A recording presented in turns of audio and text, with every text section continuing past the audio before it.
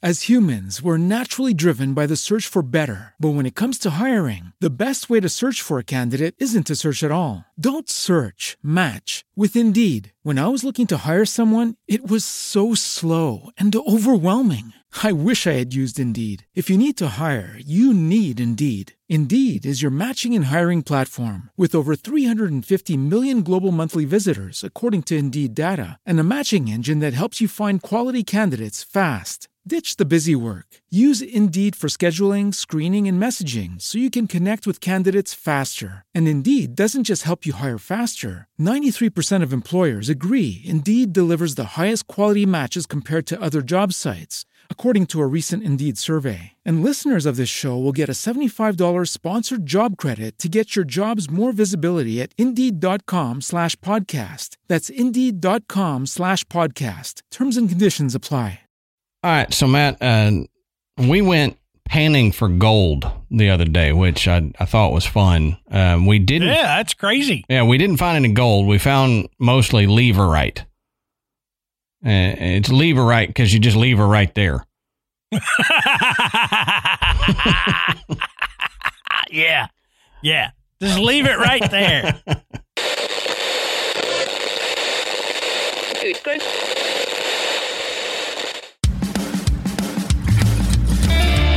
Good evening, everybody, and welcome to the Graveyard. Thank you for joining us tonight. My name is Adam. And my name's Matt. Now, pull up a tombstone or settle into your casket and get comfortable because this is Graveyard Tales. All right, everybody, here we are again. Matt, how you doing tonight, brother? Hey, I'm doing okay. Excellent. Other than freezing to death. Yeah, yep, I know. It's been on and off cold here too, and I don't like it. I don't like the cold. It's cold. It's cold in the graveyard because I had to take my infrared heater in the house. Yep. Because it's been so cold here for the last week or so. Yep. And so now I've just got this little it's a heater. It looks like a satellite dish. And it don't do much. It almost has to be like on you. Right. So you can probably see my breath. Well, when if it's this cold when we record next time, just bring a big blanket or a Snuggie or something and wear the Snuggie. That's what's next, you know. Yeah. I had to break out the big heavy hoodie tonight. So we want to say, check out the Podbelly Network at podbelly.com. You can find some different shows to listen to that you might not find normally. So go over there and check them out. We're proud to be members of the Podbelly Network. We also want to thank tonight's sponsors, Fields, Every Plate, and Best Fiends. And we'll talk a little bit more about each one of them in a little bit. While you're on the internet doing your Googlings and your Yahoosing and whatever else you do on there, go over to patreon.com/Graveyard Tales, and you can sign up to be a patron of the show. And for your donations, you get bonus content. We try to do bonus content every week. And then if you're a $10 member, you get not only the bonus content and something mailed out to you, but you also get the video versions of all the shows that we record. So you can see us record the episode, make faces at each other when we mess up, and also see the mess ups. We try not to cut those out in the video version. So go check that out if you're interested. Yeah, and we've got a pretty substantial catalog in the Patreon shows now. Yep. So you could get a ton of extra content that is different from the regular show. Right. And it's got there is the ability to get an RSS feed, and you drop that into your podcatcher so you can get our audio versions of the bonus episodes in your podcatcher. So you don't have to always go to Patreon to listen to it. If that's one thing that's holding you back, you're like, well, I don't want to go to the website all the time to hear it. Well, for the audio versions, you can just load them into your podcatcher and get them like you would our normal shows. We want to say thank you to everybody who has rated and reviewed us recently. That really helps. It brings us up the charts and makes us more visible to people so that more people will find the Graveyard and join us. If you haven't given us a review, you go do that for us if you don't mind. It takes just a second. Give us a 5-star review and say something. And you can actually do that now in Spotify and Audible. So if you listen to us in Audible, we are on Audible. So go check us out there. You can review us there as well. But like I said, thank you to everybody who has done that. Mm-hmm. All right, Matt. So let's take a second and talk about Feals CBD. Now, you've heard us talk about Feals before, but Feals is a better way to feel better. They have premium CBD that will keep your head clear and help you feel your best. And CBD has been proven to greatly reduce anxiety, pain, and sleeplessness. Now, navigating the world of CBD can be complicated, and at Feals, they look to make the process as simple as possible so you can start feeling better sooner. And if you're new to CBD, they offer a CBD hotline to help guide you through this discovery process. And we've talked about it before, but for me, and Matt, you can probably relate to this, it's a dual thing for me with CBD. It's not only anxiety, which I have going into large crowds and shopping at malls and stuff like that, but also it's pain. I have chronic neck and shoulder pain. And before I found CBD, nothing would touch it. And I didn't want to get on any medications or anything like that for it. So thankfully, I found CBD and found Feals CBD. And since taking that, it's lessened to the point of almost not having it at all. The neck pain and the shoulder pain. And I never thought it was possible. I thought I'd be stuck with it the rest of my life due to the injury I had. But thanks to Feals and their different strengths, that's the cool part, is they got different strengths depending on how you're feeling, then I was able to almost knock it completely out. Yeah.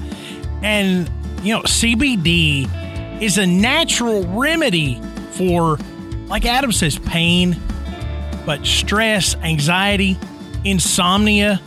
I mean, these are great ways to handle those problems without having to take another prescription. Right. Okay? Now, I have pain and I have anxiety just like Adam. It's a little bit different, but it's amazing how much it works. I deal with gout, and when I get a gout flare-up, I can just up my dosage of CBD and knock it out without having to take steroids, without having to take painkillers. It's amazing. You just put a few drops of Feals under your tongue, and you feel the difference within minutes. And that's the thing. Adam mentioned the dosing. Finding the right dose is critical. And that's why Feals comes in different strengths and has a hotline that will help you determine what is the best dose for you. I dare you to find another company that does that, that has the hotline. You're not going to find it. You go into a gas station or a supermarket, and you're like, oh, I've heard about this CBD stuff, but I have no idea how much to take. You stick with Feals, you know it works, and you know they're going to be able to help you take the right amount to help your problem. Now, joining Feals monthly membership, it makes it so easy because you'll save money on every order and you can pause or cancel at any time. So Graveyard Tales listeners can start feeling better with Feals by becoming a member today. Go to feals.com/grave. That's FEALS.com/grave, GRAVE, and you'll get 50% off your first order plus free shipping. That's right. That's FEALS.com/GRAVE, feals.com/grave. You can become a member and get 50% automatically taken off your first order with free shipping.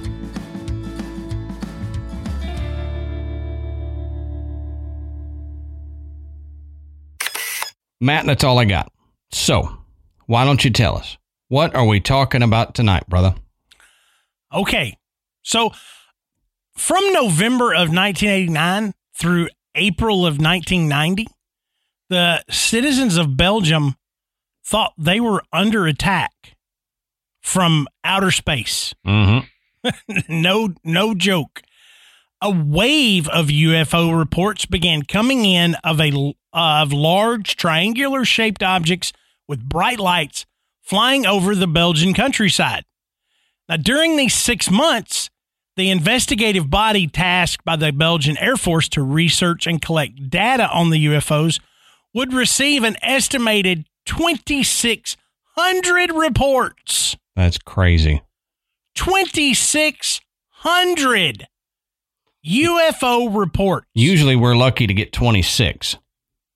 No, I know. 2,600. So tonight, Adam and I are going to look into the Belgian UFO wave, as it is termed. Right. And like we always say, go check our sources down on the bottom of the show notes. You can find where we found all this stuff. And there's some pretty interesting photos and everything in our sources this week. So go check that out. But first, we need to look at the country and the region of Belgium. Just a quick little rundown of that before we get into the sightings. Now, Belgium, it's a country of northwestern Europe. It is one of the smallest and most densely populated European countries, and it has been since its independence in 1830. A representative democracy headed by a hereditary constitutional monarch.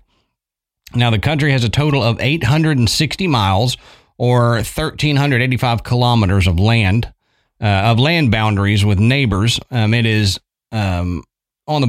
bordered by the Netherlands to the north, Germany to the east, Luxembourg to the southeast, and France to the south. Belgium has some 40 miles of shoreline as well on the North Sea. Now, the population of Belgium is divided into 3 linguistic communities. In the north, the Flemings, who constitute more than half of Belgium's population, they speak Flemish, which is equivalent to Dutch, sometimes called Netherlandic. In the south, the French-speaking Walloons make up about 1/3 of the country's population. About 1/10 of the people are completely bilingual, but a majority have some knowledge of both French and Flemish. And the German language region is in eastern Liège province, containing a small fraction of the Belgian population. So what is the official language of Belgium? I would say all 3 of those. Yeah. Isn't that crazy? Mm-hmm. Well, it's crazy to us. Right. You know, in the U.S., our official language. Other countries are different. Right. Our official language in the U.S. is English, but we have probably hundreds of other languages spoken. Oh, sure. But, government paperwork and all that is mostly in English. So, I think and if you're in Belgium and I'm incorrect, let me know. But I think there, most things like some other European countries, you see Flemish and German and French on a sign, like a street sign. You'd see at least 2, maybe 3 of them.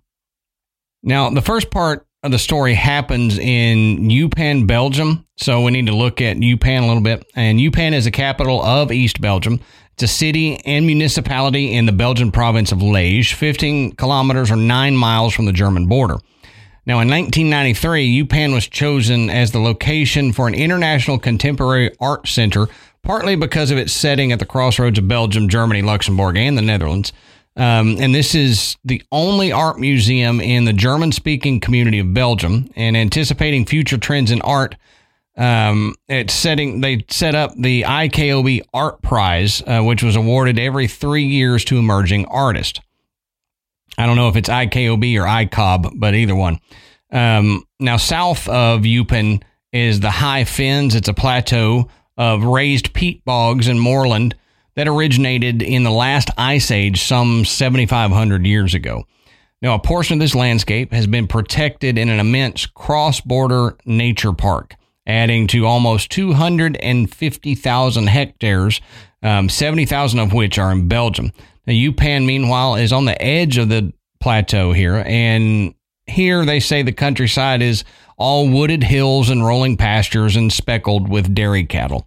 So interesting. They got all this cattle, and then the UFOs decide to show up. Yeah, they attract them, don't they? Weird, huh?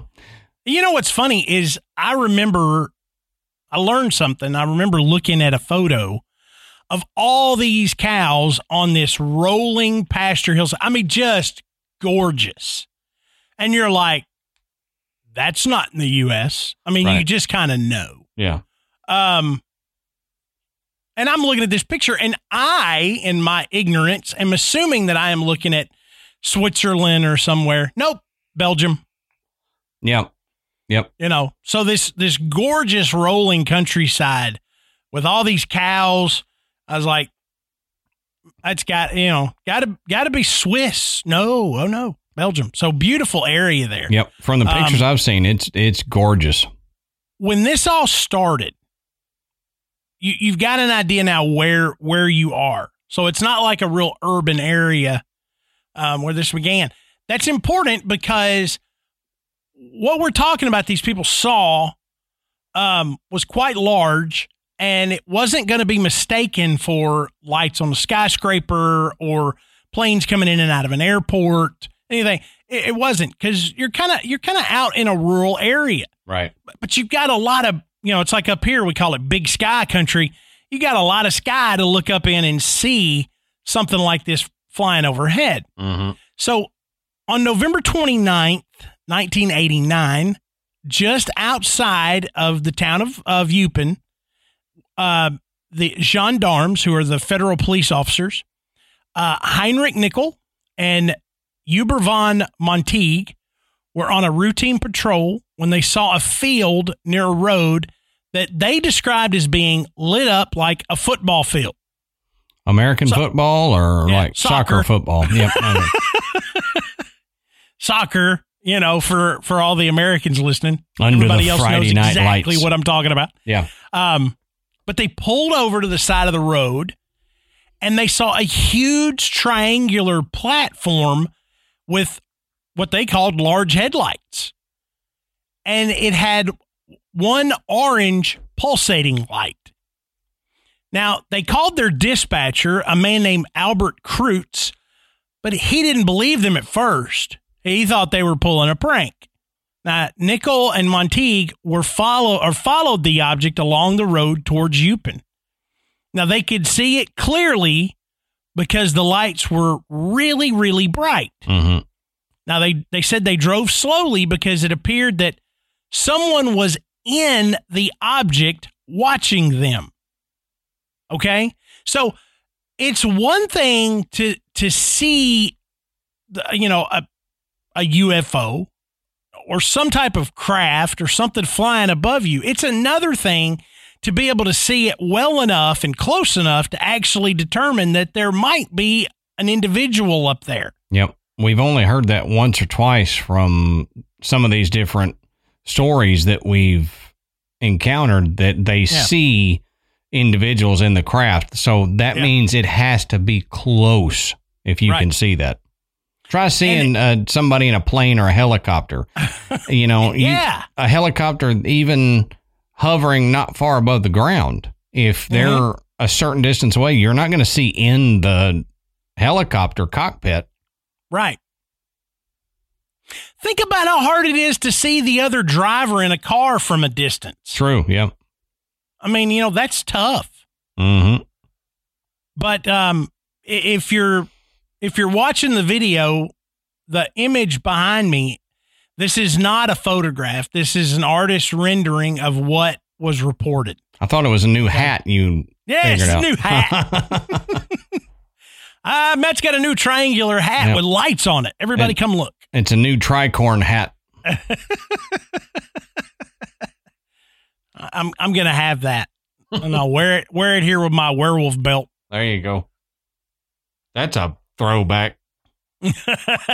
Way back. Now, like I said, Kreutz, the dispatcher, he didn't believe him at first. But then Kreutz noted the unusual object in his log, but he was still pretty skeptical. So moments later, a strange light flashed across Kreutz's office in Eupen. And so he saw the object in the distance, but didn't know what it was. But he realized that he had 2 officers in the field that were reporting seeing some weird object flying, and now he's seeing it out his window. Now, the 2 officers continued to follow the object into Eupen, and the object then stopped and appeared to be measuring something on the ground. Now, the 2 men watched the object for 30 minutes. That is an eternity for a UFO sighting. I mean, if somebody told me they saw a UFO for 30 seconds, I'd be like, holy crap. Yeah, right. You know, I can't believe you saw it for that long. We're talking about a half hour here. They were able to follow this thing. And it's an interesting observation to say that they noticed it measuring something. Because didn't they say like a light beam came out and like came out of tracked? It tracked from one side to the other. So measuring, I mean, I can see where they would get that, but then I also I would say they were looking for something, not that they were measuring something. Well, I think you may be right, but I kind of, when I read this, I took it as, okay, so they're looking back and forth to maybe to see where they could land. Yeah, maybe. You know, they're looking, that's, you know, if the beam goes this far, then it's not going to hit it on this side.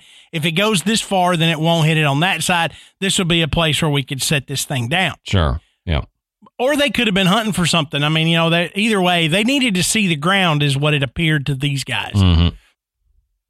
But then out of nowhere, another one appeared and began to rise into the sky.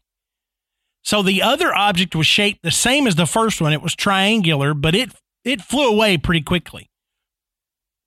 Now, after that, Kreutz saw the object again outside of his window, but this time it was much closer.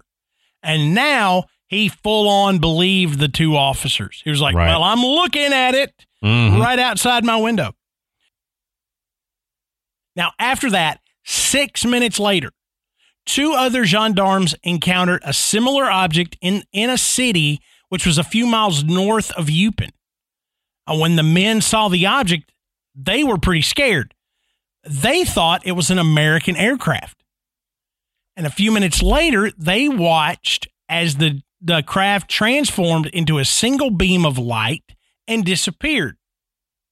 So I don't know if it actually changed shape or if it flew off so quickly that it just gave the appearance of a straight beam of light. I would assume that's probably it. That's what I'm thinking. It took off so quick, all the lights on it kind of melded into one. Yeah.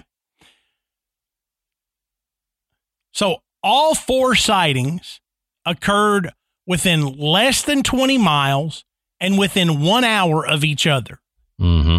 11 other gendarmes and over 100 private citizens came forward the same day describing the same object. And over the next few months, hundreds more witnesses came forward describing a similar triangular object. So we move forward to March of 1990. Okay, another wave of UFO sightings began. And dinner guests reported a strange series of lights in the sky near Brussels. 30 miles away, a NATO tracking station found an unknown object at the same place where the dinner guests saw it. They were unable to identify what kind of aircraft was in the skies over Belgium, so 2 Belgian Air Force F-16s immediately were sent out to locate the object. Okay? So let's look at this. This is probably the most dramatic of all the events associated with this. Now, they were kind of informally on alert because of all the other UFO reports in the media. So these 2 fighter planes from Buchoven Air Force Base were sent up when a number of reports from local gendarmes came in saying that odd lights were in the sky that looked like stars but changed color. Controllers on the ground advised the pilots where to go based on sporadic radar contacts. So they were picking this thing up on radar, but not very well. Right. Little blips here and there. Right. Now, the pilots would get intermittent contact with the objects, but they appeared and disappeared, moved up and down too fast, and including appearing to go underground. Now, the objects went from 7,000 feet to 10,000 feet, all the way down to just 500 feet. Mm-hmm. And they also it could accelerate to 990 knots. Now, that's more than the speed fast. of sound. Yeah, 1.5 times or something like that. Yeah. So that fast of a speed and the descent that quickly would have killed a human pilot. Yep. In a normal aircraft, they'd have been dead. Yeah, and strangely, even though this aircraft supposedly broke the sound barrier, no one on the ground reported hearing a sonic boom. Which, have you ever heard a sonic boom, Adam? Mm-hmm. I have. It's not a mistaken thing. No. You don't. Was that a sonic boom I just heard? No, you know. Yeah, if it's close enough, you know.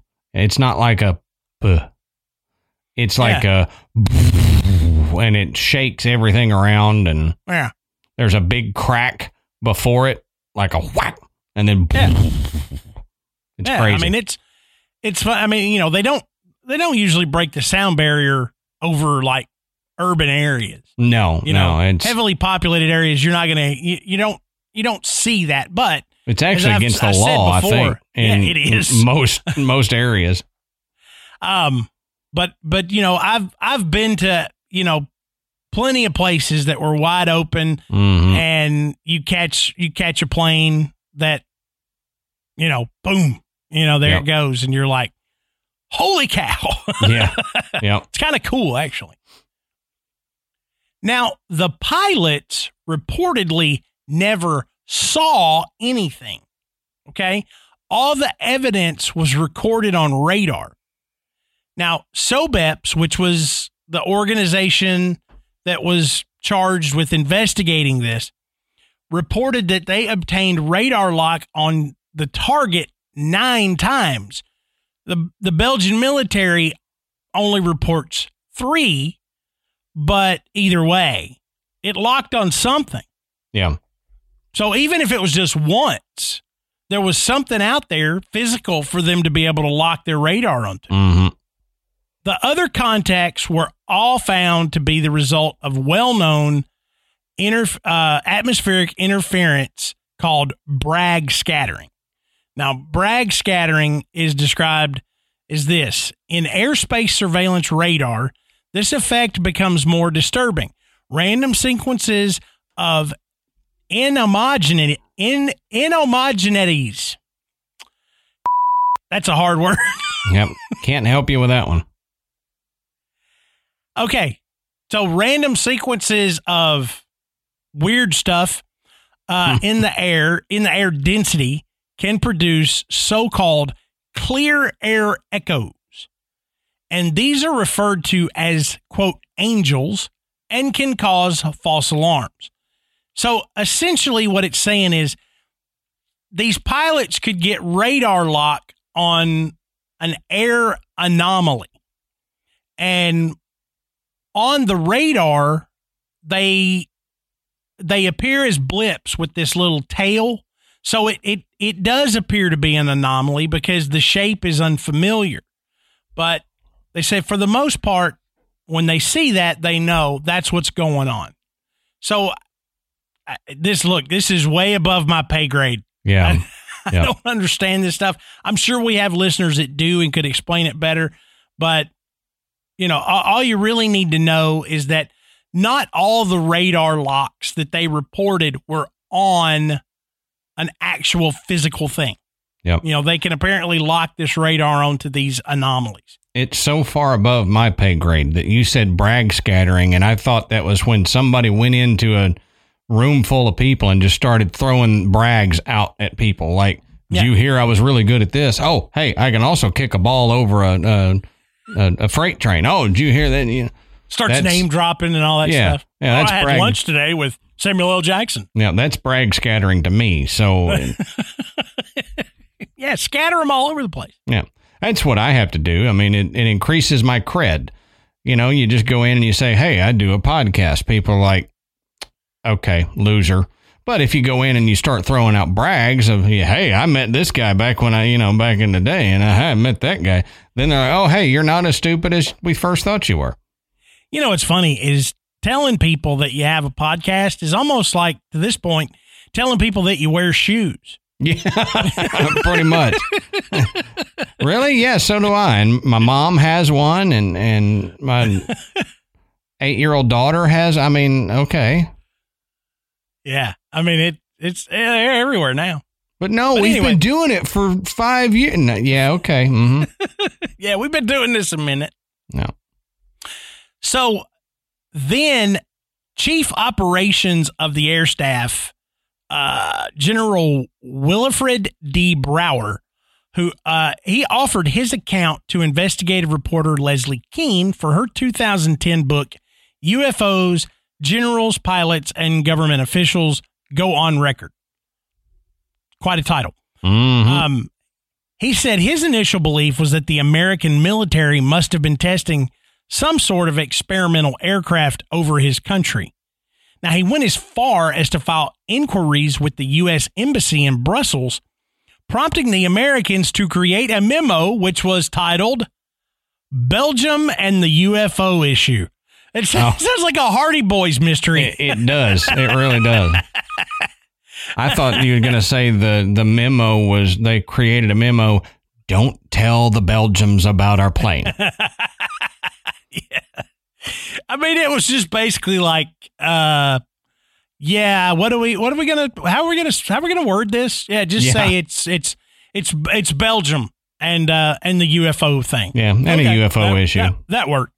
Yeah. But that memo confirmed that, quote, no United States Air Force stealth aircrafts were operating in the area during the periods in question, unquote. Did it, though? Well, I was going to say, you think they're just going to come up and go, yeah, we had some experimental aircraft flying around. And the embassy asked them, and they're like, yeah. It's like, we were ordered to secrecy about our top secret Black Ops planes, but we'll tell you. Yeah, I mean, that's, yeah. I've learned enough from watching movies that if I'm ever in trouble in another country, going to the embassy is not going to help. No. I mean, that's, well, look, in a movie, every time somebody gets in trouble in another country, they're like, oh, we got to get to the embassy. Well, that's base in this enormous game of hide and seek or something. I'm like, it's not, you watch enough movies, you realize that's not going to help. They're going to be waiting for you there because they think you're dumb enough to actually go there. Yeah, right. Yeah, they can't do anything once you get inside the gate, but they won't let you get inside the gate. That's the problem. Right. You got to be Jason Bourne to get past them and into the embassy. Yeah, you better learn to pole vault. Yeah, right. Or fly or hitch a ride on one of these UFOs or something. Yeah. Now, an officer on base, Major Lambrex, wrote a chronological journal that can be found online, and it detailed the study written by Officer Cadet Gilmard of the Belgian Royal Military Academy under the direction of Major Salmon of the Electronic Warfare Center. Did you get all that? All the titles and names and stuff? I think I did.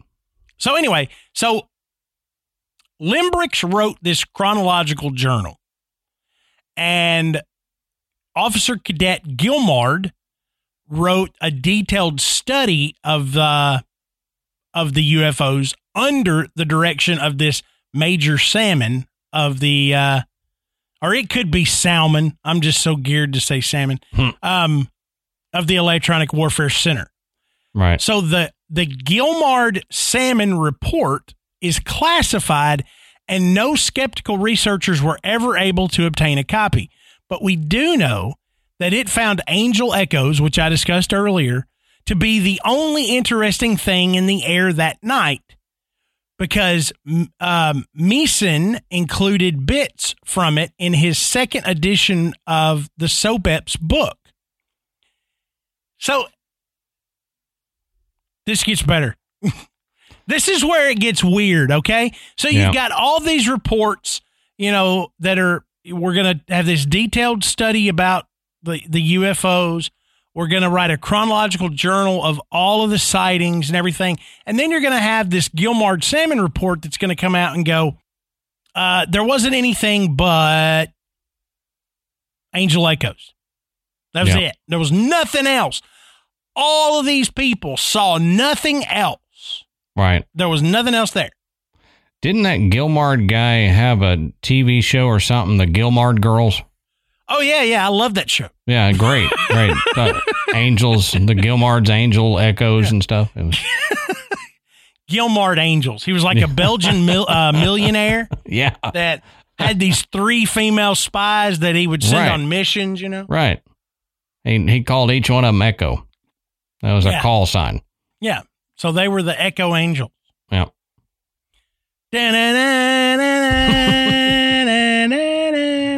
You and I can drag a bad joke out. I'm telling you. We can kill it. We can drive it in the ground. We can dig a hole and bury it. Put a tombstone on it. Still going. Call it the graveyard. Come back a year later, put fresh flowers on it. Yep. So like I said, this is where the story gets weird. Now, according to anecdotal claims made by skeptical researchers who say they spoke with government scientists who were involved, there was a deal struck. The government would agree not to release the Gilmard Salmon report publicly if Meeson would retract the claims he made in SOBEP's first book. So soon afterwards, SOBEPS published their second edition, which I mentioned just a few minutes ago, which was called UFO Wave over Belgium 2, the sequel. No. Yeah. I added the sequel. In which Meeson reported figuring out, quote, on his own, that the radar reports were false angel signals and that the Gilmard Salmon report backed up his findings. So they're backpedaling a little bit. Yeah. Yep. Because you got 2,600 UFO reports. At some point, you've got to be thinking everybody's going to start panicking. I mean, this is a lot. And it's not the first time a government has backpedaled on something they've said about UFOs. Right. I mean, the biggest one that you ask anybody about and they're going to know is the Roswell thing. Oh, we got a UFO pieces. Oh, wait, no. Next day it's a... Yeah, no, they're not. Weather balloon. It's like this is how I do this every day.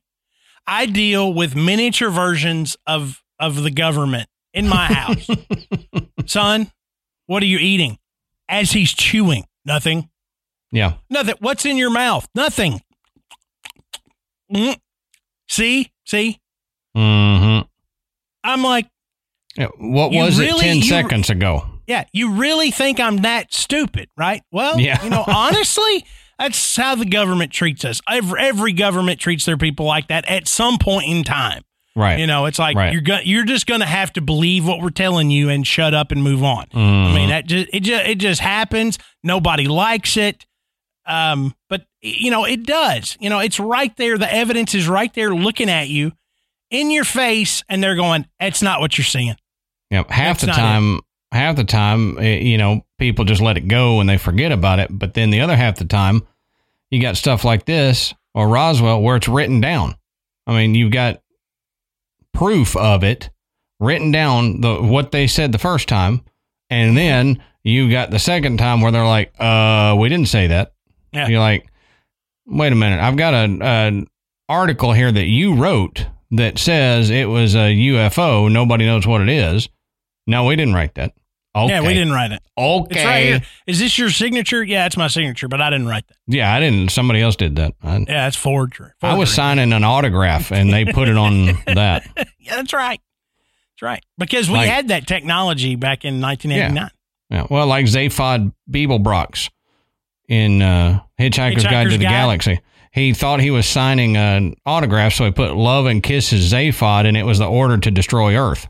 That's right. So, I love it. I love it. So we're kind of in a quandary here talking about the Belgian UFO wave, because you've gone from the refreshing aspect of the Belgian government going, hey, everybody, we got some weird things flying over us. We've had a lot of reports. We're going to create an investigative group to look into this and figure out what exactly is going on. Whereas, other governments are like, there's nothing to see here, move along. Okay. Yeah. But then for them to backtrack and go, nope, we were wrong. This is all it was. We figured it out. That's what it was. That's an awful lot of that. And right. What can you see these false echoes from the ground? Do they have lights or something? People are sitting there staring at this, and you're telling them it was just an air anomaly. I don't know. I'd be kind of irritated. Oh yeah, I'd be mad. And also what really hurts is the fact that there is no good photographic evidence. And we're going to get into the story of the most famous photograph of one of these crafts, but there's not any real photographic evidence. And so a lot of skeptics will say 2,600 reports. It went on for 6 months and nobody got a photo of this. Right. But then the SOBEPS comes back and they say, well, there's probably a good reason for that. You see something in the sky. You're not really sure what it is. You think, well, maybe it's a star or it's a plane or whatever. And a couple of days later, you read something in the newspaper about people seeing these, UFOs. And so you begin to think back and you go, I bet that's what I saw. And you file a report. So it comes after, it was seen and dismissed. So you're not going to take a photo of it because you didn't really know what it was and you didn't really care at that time. But for people like these gendarmes they were caught off guard that first night. I mean, truthfully, and we're talking about 1989, 1990. Everybody wasn't toting around a camera all the time like they are now. Right. There wasn't surveillance cameras on every light pole. Mm-hmm. It wasn't there. People just didn't do that. Now, were there people running around with cameras, standing out in the Belgian countryside, hoping one of these things would fly over the top of them so they could get a picture of it? I'm sure there were. Yep. But nobody got a decent one. So that it works against this story for the people that are really gung-ho about this is exactly what happened. There were all these UFOs over Belgium during these 6 months. For sure, without a doubt, not having any kind of photograph, it hurts it. But I don't think it completely dismisses it. No, because the people that want the photographic evidence are the ones that say you can't trust eyewitness accounts. Okay, I'll give you that. If you got one person telling you something, then you can say, okay, I kind of believe you, I kind of don't, because maybe you did, your brain twisted something, whatever. I'll give you that. However, you got hundreds of sightings described as the exact same thing.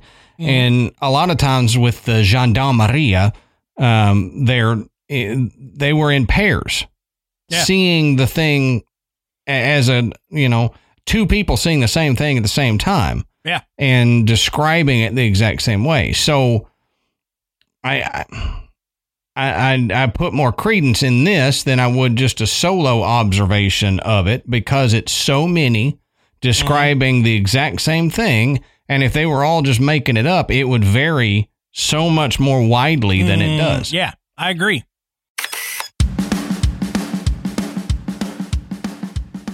All right, let's take a minute and talk about one of tonight's sponsors, Every Plate. Now, for those of you who listen to the show routinely, you know that Adam and I are huge fans of HelloFresh. Well, HelloFresh also owns Every Plate. And Every Plate is such a tremendous value. But you're like, hey, Matt, what is all this? So what is Every Plate? Well, Every Plate is a meal delivery service where they send you recipes with fresh ingredients, exactly what you need to make a fantastic dinner that everybody is going to enjoy.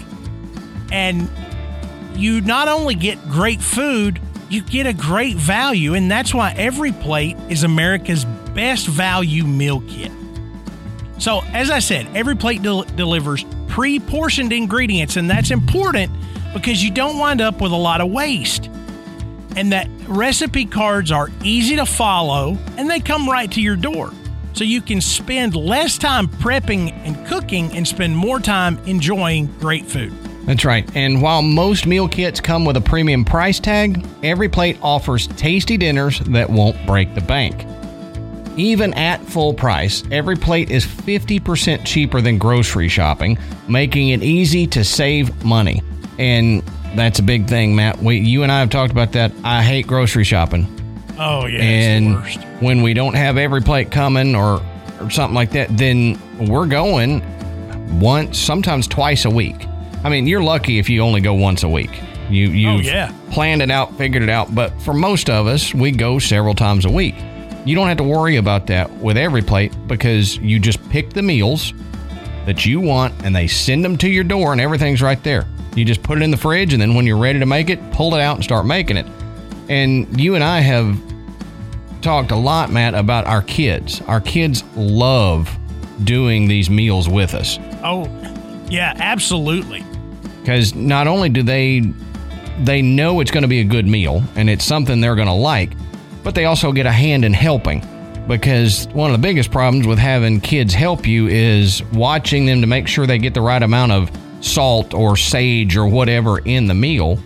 Well, Every Plate, they just open the packet and put it in there, or they have the right amount right there. You don't have to worry. You just say, put that in there and mix it, and they can do it. And it's great. They feel better about the meal after that.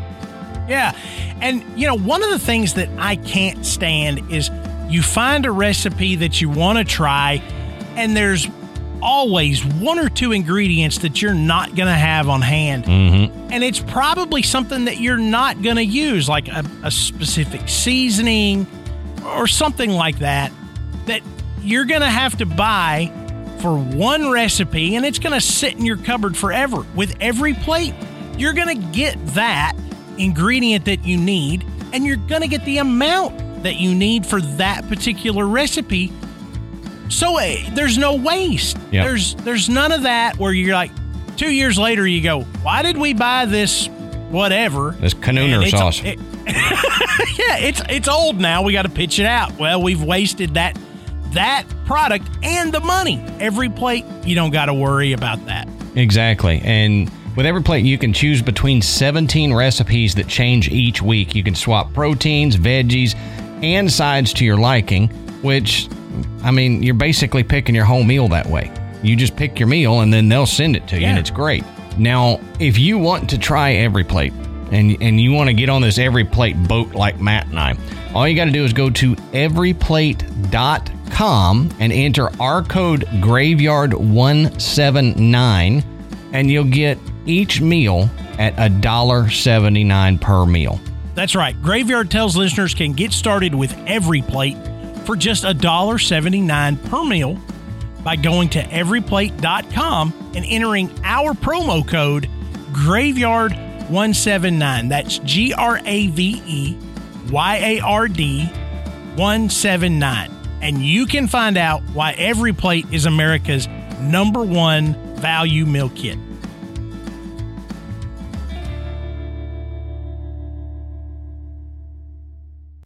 And I'd say add a caveat to what you said about eyewitness accounts.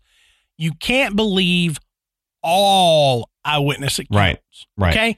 Because I guarantee you, out of 2,600 reports, there's probably at least 75% of them are not this. They didn't see this. They may have thought they saw it, but at that point, they were probably wanting to see it. Anything they saw flying above was this. Okay? Yeah. Now, that's not mass hysteria. That's just, that's Me Tooism. I want to be there. I want to see it. What is that over there? Right. That's got to be it. Look, it's too far away, but look at it. That doesn't look like a plane to you, does it, George? Yeah. You know, I can just hear that conversation happening, or whatever a common name in Belgium would be. But so I would say the majority of those reports, you could probably just wash away. And to be completely honest with you, as far as this story goes, you could take everything that happened after November 29th and you could chuck it in a river. I think just with that one night, this is a fantastic story. Sure. Because like you said, we're talking about pairs of gendarmes, police officers, federal police officers who all reported the same thing within an hour of one another. Right. Okay. These are not going to be people that are going to do this. And even though their dispatcher may have thought they were pulling a prank, you know, he quickly figured out, no, they're seeing something. I don't know what it is. Yep. But what they're describing, I just saw pass by my window twice. Okay. So one person seeing the same thing twice, two people seeing the same thing and reporting the same thing. I tend to believe that. Now, again, I don't know what they saw, but I believe they saw something. And I believe they saw something that was triangular shaped and had bright lights. I mean, that's pretty hard to, I mean, it's not like it was some weird shape they couldn't describe. So I think they saw something. Right. We don't know what. And I don't know what all these other citizens saw, but I would say the reports that the citizens gave from November 29th are probably of the exact same thing that these police officers saw. Probably so. But like you said, you'll have to throw some of those reports out, because just like in missing person investigation, okay, they put out a bulletin that they're looking for a woman that she's 5'8", blonde hair, blue eyes, whatever. Call this number if you have seen her.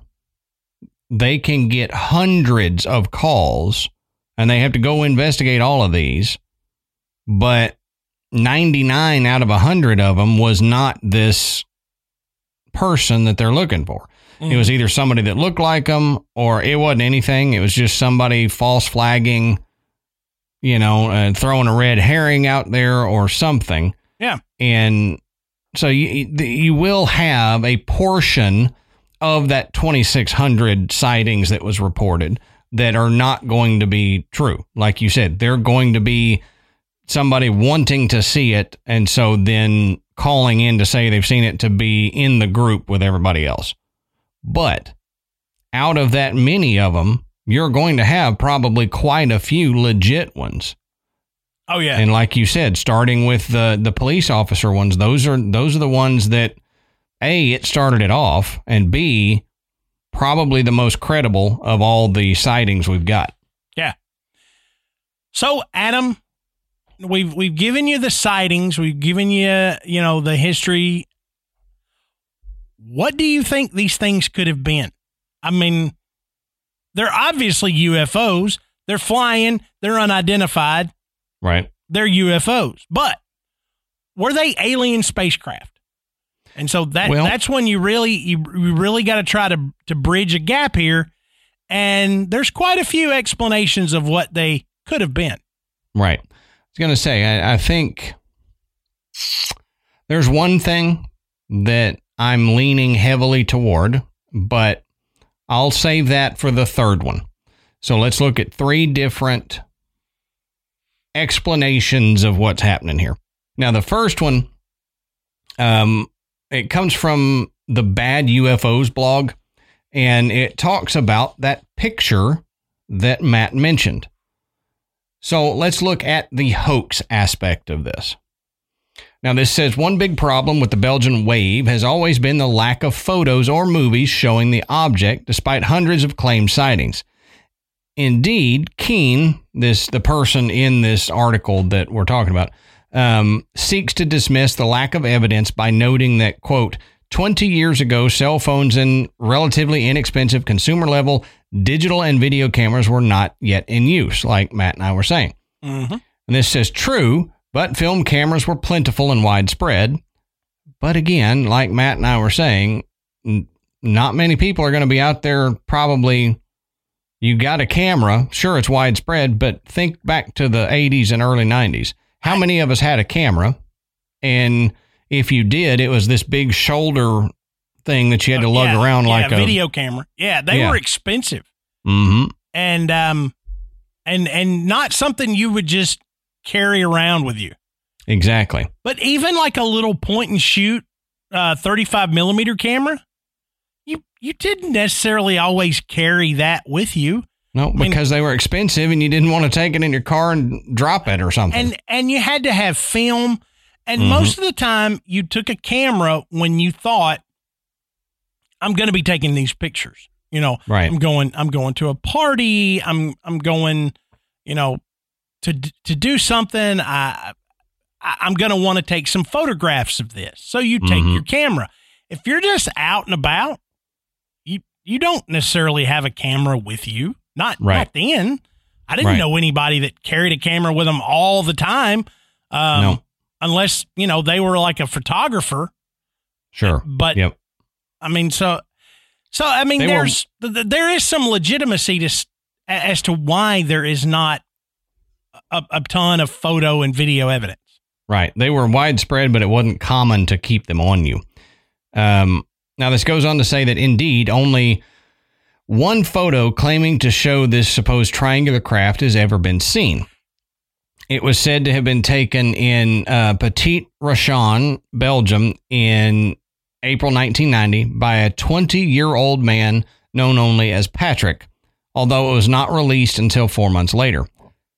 The Belgium UFO investigative group SOBEPS investigated the photo and found it to be authentic. So did many other experts, Keane writes. Yeah. And Patrick at first only showed this picture to one other person, which was his best friend, SpongeBob. Yeah, right. Right. Now, there's a quote from Keane. It says, a team under the direction of Professor Mark Archeroy discovered that a triangular shape became visible when overexposing the slide. After that, the original color slide was further analyzed by Francois Louange, specialist in satellite imagery with French National Space Research Center, CNES, Dr. Richard Haynes, former senior scientist with NASA, and finally Professor Andre Marion, doctor in nuclear physics and professor at the University of Paris Sud, and also with CNES, end quote. Now, UFO skeptics have long supplied reasons why this photo is not credible. For one thing, it shows nothing in the background to allow its size or distance to be ascertained. It could as easily be a tiny model seen close up as a giant hovering craft.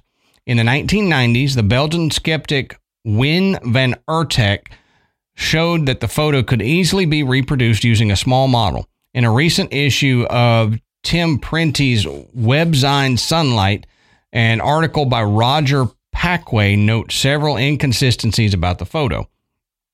Now we have a confession. The Belgian news organization RTL is reporting that the hoaxer has given his, quote, mea culpa and now lifts the veil. The reporter interviewed this Patrick guy in his home where he showed them many slides and prints. The news report says, quote, the UFO of Petit Rachon is not a spaceship from a distant galaxy, but a panel of painted styrofoam with 3 spots affixed. Quote, one has managed to fool the whole world with a silly model made of styrofoam. So, The Patrick guy who had the photo originally apparently came out and said that his photo was faked, which a lot of people thought from the beginning. But that is one photo, and it's the one photo. Yeah, it's the one photo we have. The one piece of evidence you got, you find out was a hoax, 30 years later. Yeah. But is he out there with a styrofoam triangle lighting up fields with it for the police to think, you know what I mean? So just because that one photo is fake, to me, it doesn't negate the sightings of these officers. Right. Yeah, they saw something. Mm-hmm. Yeah, just didn't get a photo. Then he created this after the description of what these police officers saw. Right. So that photograph came out in just before the March 1990 wave of sightings. So it was just about a month. It was like February of 1990 was when that photo was released. So you could potentially say that March 1990 time frame, which was the last big wave of sightings, was influenced by that photo. Yeah. But only to a degree. Sure. Yeah. I mean, you may see something up there and make an assumption that what you're seeing is the same triangular craft that was seen back in November, but now you've got something in your head. You've got an image in your head, and you're gonna want to believe it more. Sure. But I'm sure, just like we said with the other ones, some people actually saw something legit. Other people just thought they did. Well, and you can... Let's go just so far as to say, okay, the faked photo that we have did spur the second wave of sightings. Okay. But the photo did not spur the first wave of sightings. Right. The first wave of sightings spurred the photo. Mm-hmm. Correct. So you can't, because of that photo, discount any of the first sightings. If you want to discount the whole March 1990 sightings, okay, fine. But November of 89, how do you disprove that? Right. The way you try to disprove that is this next one here. This is from a PDF file from Renaud Leclet, probably not how it's pronounced, but that's the best I can do. It's entitled The Belgian UFO Wave of 89 through 92, a Neglected Hypothesis. Now, I'll preface this whole article by saying the whole time I was reading this, I had an issue with it. We'll discuss it at the end, but I added this in because people have pointed to this explanation many times to try and debunk it. So we got to talk about it, though I think he debunks himself. He debunks his debunking within the debunking. So, yeah. But he becomes the debunkee as he's the debunker. Yep, exactly. So we'll get into it. Now, it says on October 4th, 1992, around 6:45 p.m., a man and his wife were driving their car between Moronsart and Waterloo. The sun had set and there was much wind. The driver noticed a strange yellowish luminous point located directly in line with the road. It seemed motionless and large, more or less the size of a full moon. At this place, the road begins to go down and the object disappeared behind the horizon. The driver decided to leave his usual road to take another one, going to the place where the object had disappeared. He explained why to his wife, and a little further, they saw the light that then appeared to them as integrated in a vast, dark, and elongated unit where they could make out a tail and even ailerons. but the object speed was so slow that it could not be a plane. Finally, the two witnesses drove then very slowly and decided to stop for better observing. The object that revealed only a grayish and fuzzy structure as drowned in the fog carried on moving slowly and noiselessly. The initial light seemed now to be on the side of the structure and looked like a broad, elongated picture window brightly lit from inside. The driver somehow felt a, quote, presence behind this window. Under the structure, there was a flashing red light. The driver's initial anxiety, perhaps triggered by the dreams full of flying saucers that it had made for 10 years, gave way to a peaceful feeling, quote, it is only that, he thought. A painter with a higher education, he drew very precisely what he had seen. Now, his sighting, illustrated by his sketch, was published in Sobep's magazine, where without the least hesitation, the investigator and the editors built a beautiful UFO case. We, however, only have to look at the picture with some hindsight to realize that it obviously represents a helicopter. Of course, the absence of noise seems strange, but every one of us had the opportunity during his life to realize that a weak wind blowing in the opposite direction is sometimes enough for weakening or even masking completely a loud noise. Now, on that day, there was a violent wind. It is clearly specified at the very beginning of the report, and it is lucky because, as we shall see, Sobep's field investigations seldom give indications on this essential element that very often makes it possible to explain a complete absence of noise. Now, the author is using this example and others in the documents to say that all the sightings were of military helicopters that were misidentified. Now, I know that there are quite a few cases where the misidentification happens, but those that saw the UFO initially, the police, contacted the military bases nearby, and they said there were no maneuvers happening in the area. The author asked later in this paragraph if Sobep's contacted the military to see if there was any helicopters in the area. And he says, well, they didn't, but actually the police did. So he kind of, if you're going to write something debunking and say they just saw military helicopters and that nobody contacted the military to see if they were doing any maneuvers, when they obviously did, the dispatch that the officers called military bases to double check and see if there was anything in the area. And they said no right. Helicopters in the area. Helicopters are not an odd thing, so they wouldn't have to hide this. Right. Yeah, there would be no reason for the military to lie at this point. Right. And I understand that if you and I are out in a field and you're on one side of the field and I'm on the other, and I'm trying to talk to you, if the wind is blowing from my back, then yeah, it will carry my voice to you. But if it's blowing from your back, it may blow my voice away. Right. Because I don't have enough decibels that I can produce to overcome that difference. But a helicopter, as close as this witness is saying they were to it, you would at least hear a dull thudding somewhere. And you would know, okay, even with a strong wind blowing, you would hear it at some point. Yeah. But what bothers me about this is that he's taken one particular account and debunking that.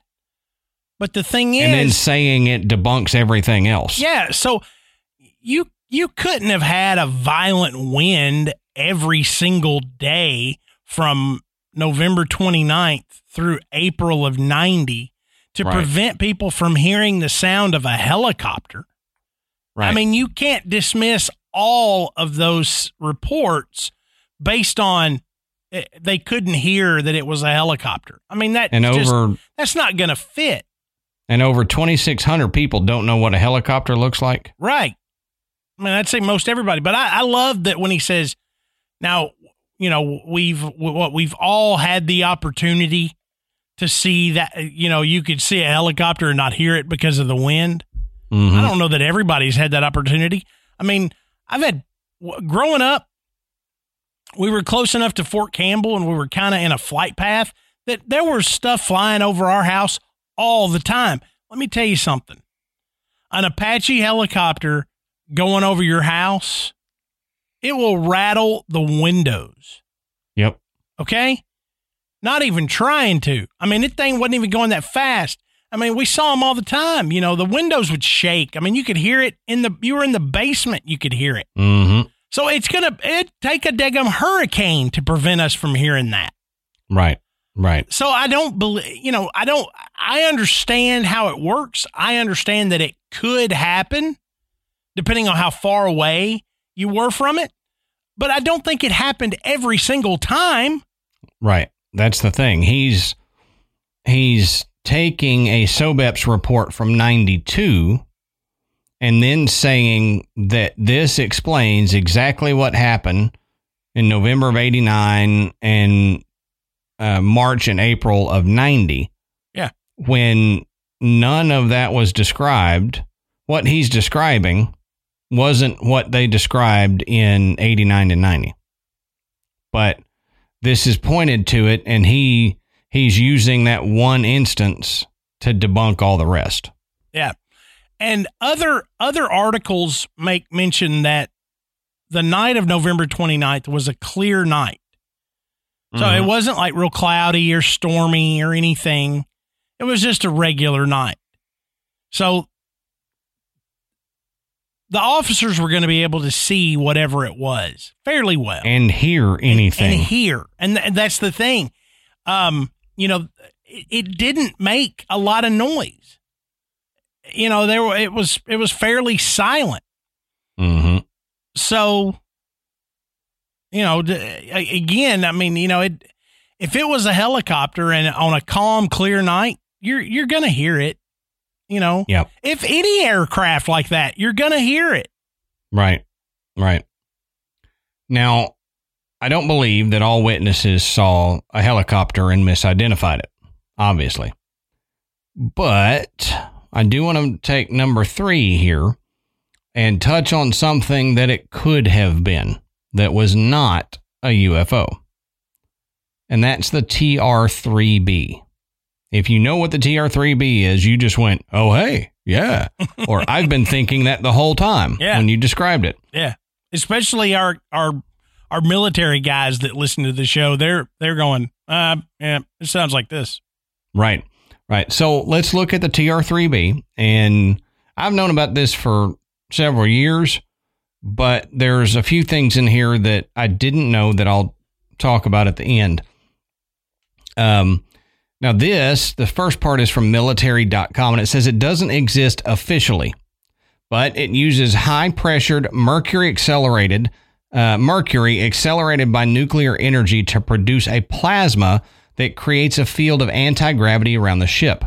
Conventional thrusters located at the tips of the craft allow it to perform all manner of rapid high-speed maneuvers along all 3 axes.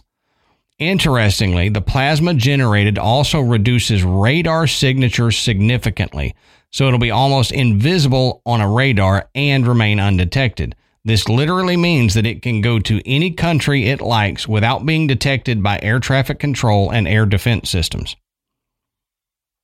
Yep. So this is what it is. That's how it got into Belgium without being detected. And what shape is it, Adam? All right, so it's a giant black triangle with 3 lights, one on each tip, and sometimes one in the center. Yeah. So just exactly like we've been talking about. Just yeah. Just exactly like the witnesses saw. Almost identical. Yep. Basically, that thing in the picture behind Matt's head is what we're talking about. This is it. Yeah, behind us. It's what it looks like.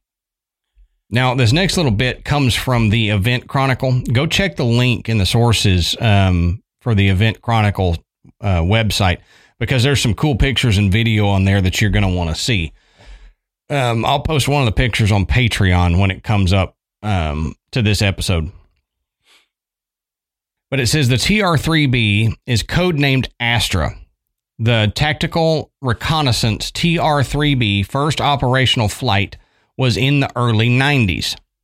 The triangular-shaped nuclear-powered aerospace platform was developed under the top-secret Aurora program with SDI and black budget monies. At least 3 of the billion-dollar-plus TR-3Bs were flying by 1994. Aurora is the most classified aerospace development program in existence. The TR-3B is the most exotic vehicle created by the Aurora program. It is funded and operationally tasked by the National Reconnaissance Office, the NSA, and the CIA. The TR-3B Flying Triangle is not fiction, and it was built with technology available in the mid-'80s. Not every UFO spotted is one of theirs.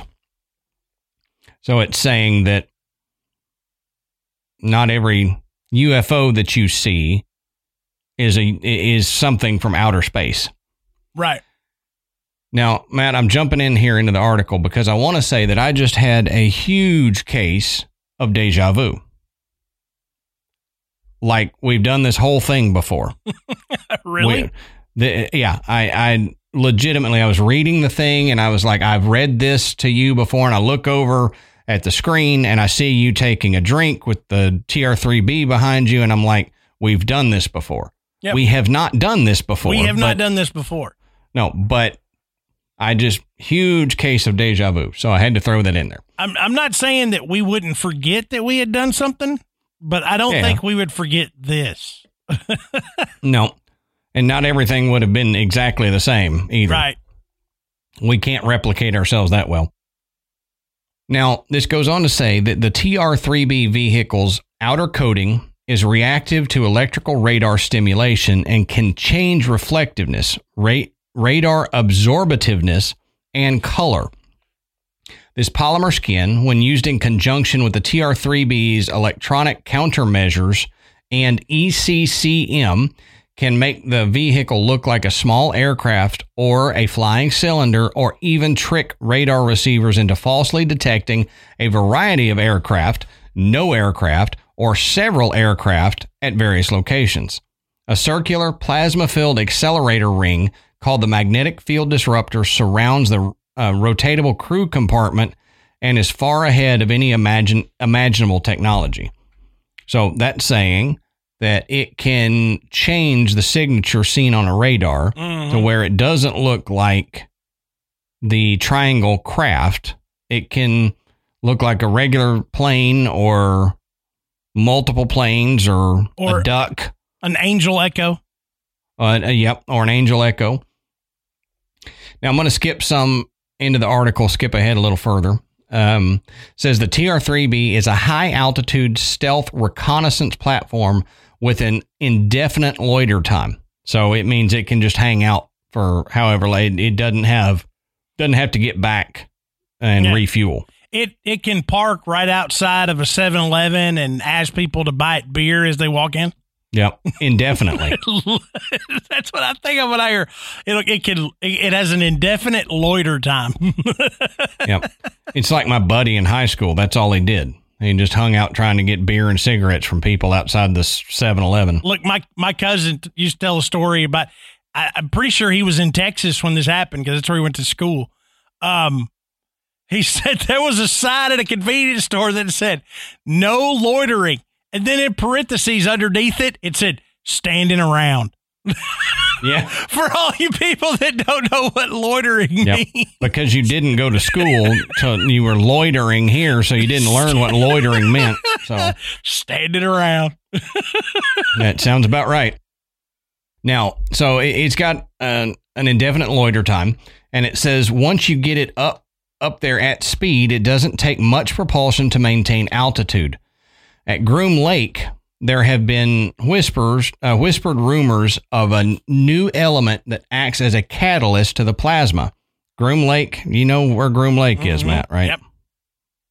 If you're listening and you don't know where Groom Lake is, it's right there around Area 51. It's what they call it, Groom Lake. So there's no lake there, but that's just their name for it. Yeah. Now, it says with the vehicle mass, because of the elements, the vehicle mass is reduced by 89%.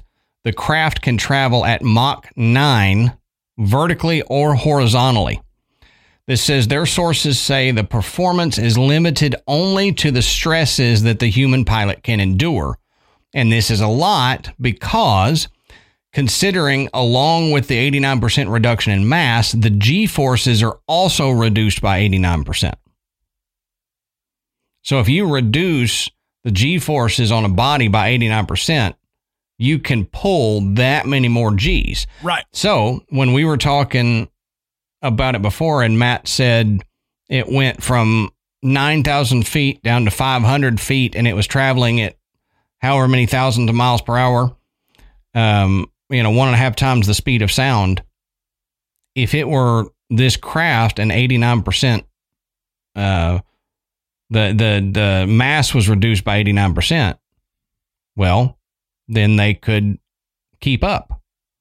And it says we just read that the whole crew compartment is stationary while everything else moves around it. So if it's taking these hard turns, the crew inside might not be moving at all. Now, this goes on to say that the TR-3B's propulsion is provided by 3 multi-mode thrusters mounted at each bottom corner of the triangular platform. The TR-3 is a sub-Mach 9 vehicle until it reaches altitudes above 120,000 feet. Then, God knows how fast it can go. Mm-hmm. The 3 multi-mode rocket engines mounted under each corner of the craft use hydrogen or methane and oxygen as a propellant. In a liquid oxygen-hydrogen rocket system, 85% of the propellant mass is oxygen. The nuclear thermal rocket engine uses a hydrogen propellant augmented with oxygen for additional thrust.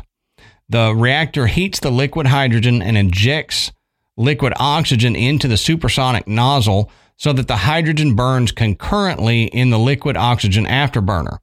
The multi-mode propulsion system can operate in the atmosphere with thrust provided by the nuclear reactor, in the upper atmosphere with hydrogen propulsion, and in orbit with the combined hydrogen-oxygen propulsion. So that's saying that no matter where it's at, it has a propulsion system that it can use, so it can even go into orbit around the Earth and still be able to maneuver. So this goes on to say what you have to remember is that the 3 rocket engines only have to propel 11% of the mass of the top secret TR-3B. The engines are reportedly built by Rockwell. Many sightings of triangular UFOs are not alien vehicles, but the top secret TR-3B. The NSA, NRO, CIA, and USAF have been playing a shell game with aircraft nomenclature, creating the TR-3, modified to the TR-3A, the TR-3B, and to the Tier 2, 3, and 4 with suffixes like plus or minus added on to confuse further the fact that each of these designators is a different aircraft and not the same aerospace vehicle.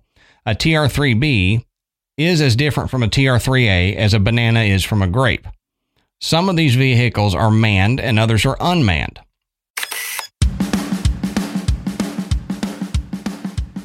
All right, Matt, so it's February, and in February, you're always wanting to treat the person that you love, right? It's the month of love and candy and giving to your significant other. Well, here's the thing. You deserve just as much love as they do. And one of the best ways you can treat yourself is by taking a mental spa day and playing Best Fiends.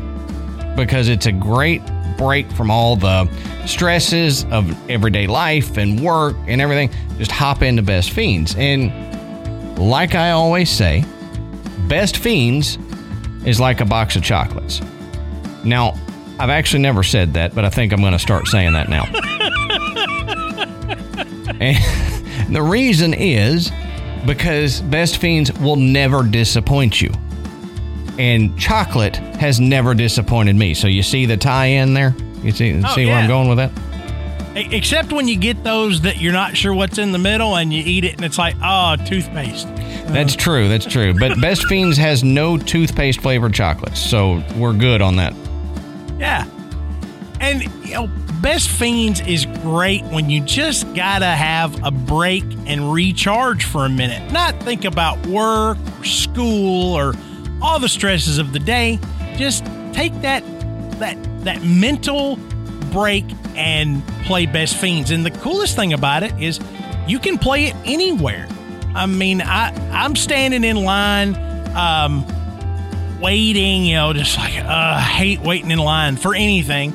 I know that I can always pull out my phone and play Best Fiends, even if I'm in a bad service area, because it doesn't rely on the internet.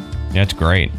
Yeah. So, I get into, I'm somewhere in the 400s now. Amanda is way beyond me. Same with Ashley. Yep. But what is so cool is a lot of times games like this, they get old. It's the same routine. But Best Fiends is always fresh. There's always something new to do. And they'll have some special challenge where you can go, oh, hey, I can start doing these special challenge levels and, get some cool rewards, find some new fiends. And, it's Valentine's. Hug a slug. There you go. I don't want to hug a slug. I'd rather destroy the slugs, but, to each their own. Yeah. So if you want to find a way to share something fun with your Valentine this month, you can download Best Fiends free today on the App Store or Google Play. That's Friends without the R, Best Fiends. That's right. If you're ready to give your brain a little TLC that it deserves, you can download Best Fiends free today on the Apple App Store or Google Play. Remember, that's Friends without the R, Best Fiends.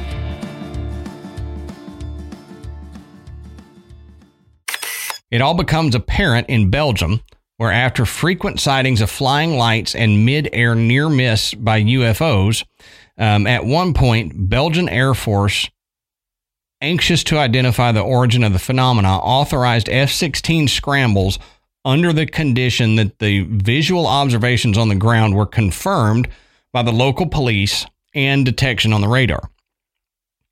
One of the consequences of such a decision was that on the 31st of March, 1990, at 0:05 hour, so that would be 12:05, two F-16s were scrambled from Beauvechain Air Base and guided towards the radar contacts. A total of 9 interception attempts have been made that night. On 6 occasions, the pilots established a lock-on with the air interception radar. Lock-on distances varied between 5 and 8 nautical miles. On all occasions, targets varied speed and altitude very quickly, and break locks occurred after 10 to 60 seconds. Speeds varied between 150 and 1,010 knots. On 3 occasions, both F-16s registered simultaneous lock-ons with the same parameters. The two F-16s were flying approximately 2 nautical miles apart. Owing to the night conditions, no visual contact could be established by either of the F-16 pilots. So that's a lot to take in. Mm-hmm. But it's basically, and I've got a schematic for it, and that's the schematic that I'll put in Patreon. But it's the one I showed you before we started, Matt. And apparently there is a patent now publicly out there for the TR-3B aircraft. It's something that UFO investigators and researchers have been talking about for at least a decade, maybe many decades. Right. As to an explanation for some of these UFOs. So you may have heard researchers talking about it for many years, but apparently now it's come out that, yep, it exists and the military does have it. So my question then, Matt, is, do you lean as much to the thought that it could have been a TR-3B in Belgian airspace in 89. And obviously the U.S. military, CIA, and all that is going to say, no, we don't have anything there because brand new and they're testing it out and they wanted to see if they could get it in Belgian airspace. Belgium, not an enemy of the United States, so it's not going to create a world war by sneaking into a military area that are our enemies, our foes, right? And then they find out, oh, that's the U.S. If they had found out it was us, it's Belgium. I mean, they're probably yell at us for not telling them we're doing maneuvers there, but it's not going to start a war like it would if we went somewhere else. Right. So it's a safe spot to test this out to see if they can get in and under radar and all that. What are your thoughts on that? I'm leaning to, I think this is highly, highly possible. Yeah. Honestly, my thoughts is I don't care because both stories are incredible. Right. Okay. Right. If you're the rah-rah UFO guy, then do what I recommend. Take November 30th on and just wipe it clean and stick with one particular date where 11 police officers, over 100 citizens, and a dispatcher all saw the same thing. Okay? Right. There has been nothing that's been able to debunk that particular night. Okay? There's no way to say, although they didn't see that, that's not what they saw. I mean, anybody saying that, that's all they're doing is they're saying it. There's no evidence for or against other than eyewitness accounts of federal police officers. Okay? You end up like the helicopter guy trying to debunk it with a helicopter. And to me, a federal police officer is more likely to recognize a helicopter than anybody else. Okay? Because I bet most of these guys were in the military at some point. Probably, yep. But let's just say, okay, it's not really a alien spacecraft. It's this TR-3B. Well, how freaking cool is that? No joke, yeah. That we actually developed technology for a craft that could fly this way. Yeah, anti-gravity technology. Yeah, anti-gravity technology, anti-radar technology. The thing can go into orbit. Okay? I mean, that is phenomenal. Also very dangerous. Okay? Oh, yeah. I mean, oh, yeah. That's dangerous technology to have. This is the kind of technology people die over. Okay? But, you know, because again, I mean, you know, we were making jokes earlier, but this kind of fits. You have something like this and it becomes public that you got it. This kind of stuff is what starts wars. Yep. Yep. You've developed this kind of plane. Well, we find out you're flying it anywhere around us. We're going to attack. We're going to assume that is an offensive maneuver. Because, I mean, this would be like the ultimate spy plane. If you outfit it with weaponry, I mean, it's the surprise attack. Why have any other planes? Just have this. Yep. You know, you fly them around, do all these maneuvers that regular planes cannot do. That's why I said, why not go to Belgium if you're testing it? Don't test it in a hostile environment. Right. Test it in one of our sister countries that isn't going to take it as a threat from us. Right. I mean, yeah, because you could say all day, oh, well, we can't detect it on American radar. Yeah, well, you're trying.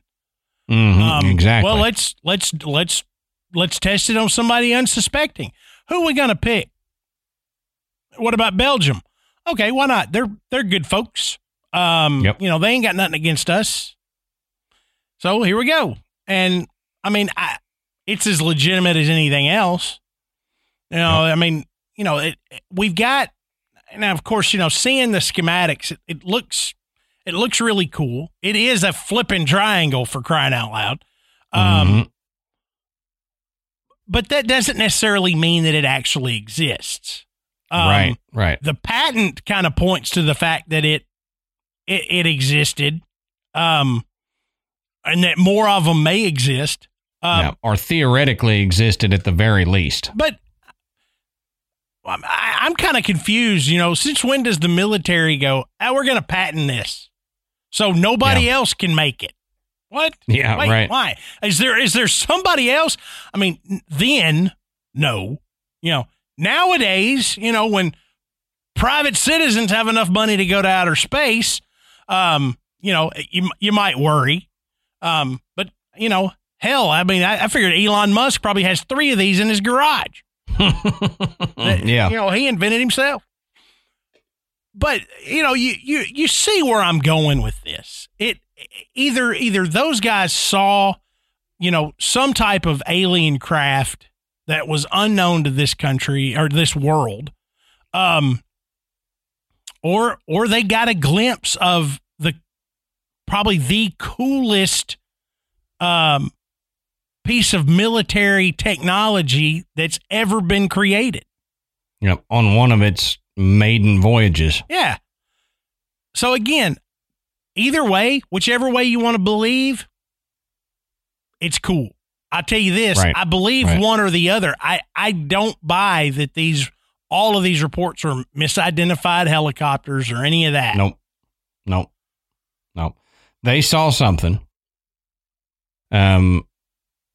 It wasn't all mass hysteria caused by somebody's styrofoam cutout photo that they took and now finally fessed up to. It wasn't a ton of helicopters that were misidentified. So there was something. My thoughts on aliens. I think if aliens do exist, it's multidimensional. It's not interplanetary. But it could highly be this TR-3B. Yeah. And if it is, I mean, as scary as it is, I love the thought that we have this technology. Yeah. And I mean, as much as what this ship can do, why not? It goes between dimensions. Yeah, there you go. Okay. There you go. Sold. How much are they? That's just a software upgrade that Elon is actually working on. Yeah. He's creating the Tesla add-on for the TR-3B to make it interdimensional. That's right. Yeah, as long as you're able to get Wi-Fi, you can get the update. And it has a dance mode too, so you hit that and it dances with lights flashing and so the lights all start moving, bouncing around, turning different party colors. Mode. Yeah, it's party mode. So obviously we don't know what the hell this is or what happened. So what do you guys think it is? Do you think it's the top secret TR-3B aircraft? Do you believe that maybe it was an alien craft of some type? Do you believe it's helicopters? If you tell me you believe it's helicopters, then I'm probably not going to talk to you for a day or two. Right. But he needs a cooling off period if you tell him that. But what You're what getting do you, the what Matt do you Silence guys, treatment. What do you guys think? Do you believe these officers? I believe that they saw something. It's just a matter of what you think maybe they saw. Let us know. And the best place to do that is in our Facebook group. What, Adam, you told me where are we at 7,000?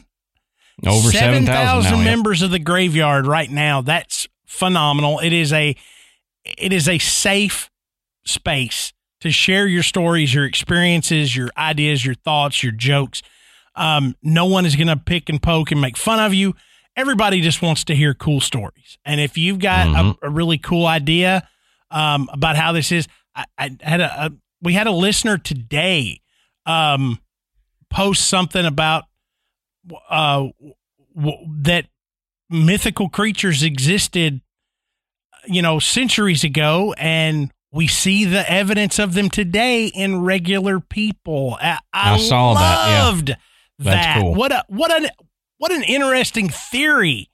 Something that neither Adam nor I have ever come up with. I love it. Those are the type of things that you can see as a member of the Graveyard. And while you're doing that, slide over to our website. It is graveyardpodcast.com. And there you can find links to purchase Graveyard Tales merchandise. You can listen to the show, and you can become a patron that we mentioned at the top of the show. Thank you to everyone who has donated to Graveyard Tales. Oh, yeah. Don't forget to rate and review us on iTunes. It brings us up the charts. It makes it easier for people to find the show, and it brings more people into the graveyard. So, until next time, we'll save you a seat in the graveyard. See you soon.